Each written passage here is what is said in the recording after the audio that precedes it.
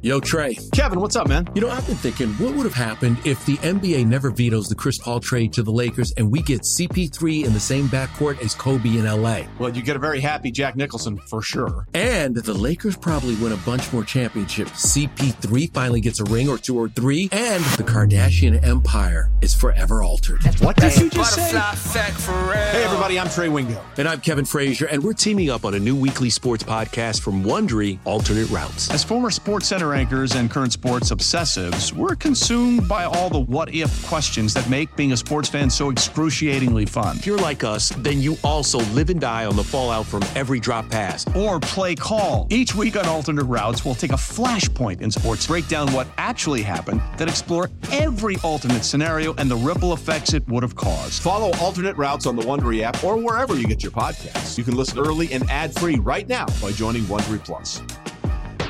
This is the Stinkin' Truth. News that came down while we were talking, T. Higgins did get the franchise tag placed upon him. So if he ends up signing that, it'll be 1 year at about $22 million for T. Higgins. Does this move make sense from a Bengals standpoint?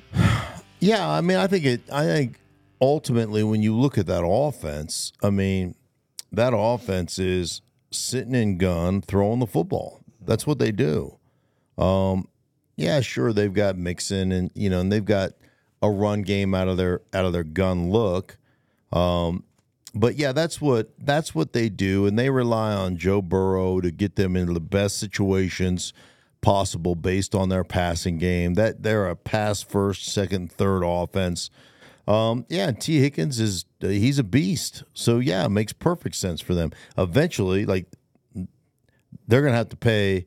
It's the Bengals. I mean, they're gonna have to pay that offense. They're gonna have to pay, the Jamar Chase is gonna and they're gonna have to pay all because you can't.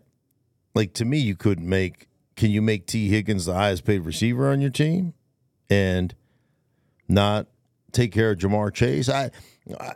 It's hard to eat $22 million on a season for a wide receiver. So I feel like you're going to have to try to get him, while he's under the franchise tag, get him to accept a better deal. But you're not paying Chase yet, so you're still working with a pretty good contract for Jamar Chase. Is he still on his rookie? Yeah, he's still on his rookie deal and for this upcoming year as well. So it's not a bad deal for the Bengals. So you can maybe go year to year with Higgins. That until it's time to pay Chase, you can pay Higgins the big money per year. I guess my only question is this: if getting a quarterback is so important, and then finding that quarterback and paying him a huge amount of money, aren't you kind of paying that quarterback to make receivers better than they really are? Once you've identified and paid that quarterback, do you or should you be investing a ton in your wide receivers? Isn't that what you're paying the quarterback for? Look, we just saw Mahomes win another Super Bowl with a wide receiving core that a lot of people made fun of. Yeah, made fun of them right up until they won a Super Bowl. Right. Yeah.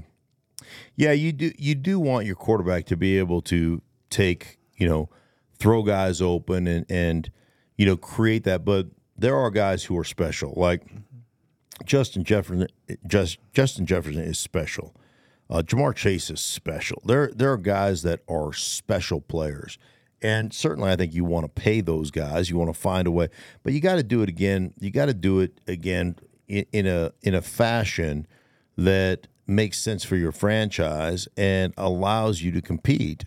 And again, like I've said many times before, there's plenty of money to go around. It's just how long a commitment do you want to make to a guy? Because you can make the numbers work. And I believe everybody can get paid. I really do. I believe you can make that work. But then it comes down to, okay, how long do we want to pay T. Higgins for? How long do we want to pay Jamar Chase for?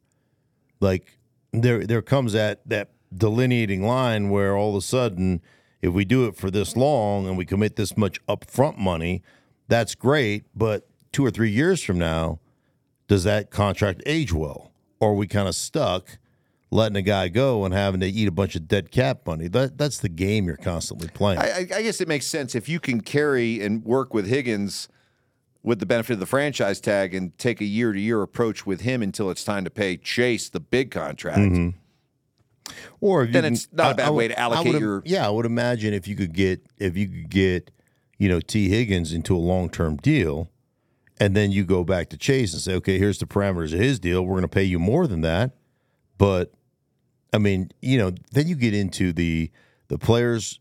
It's really the agents who want to set the market with their players, because you want to have that, that chip that, hey man, I got the best contract in NFL history for my guy, because that helps you as a recruiting tool for the next generation of receivers or the next generation of players, when you can sit there and say, okay, here's all the pelts on my wall. I got this guy, the highest contract at his position at this time. I got this guy, I got this guy, I got this guy. That's what they want to do.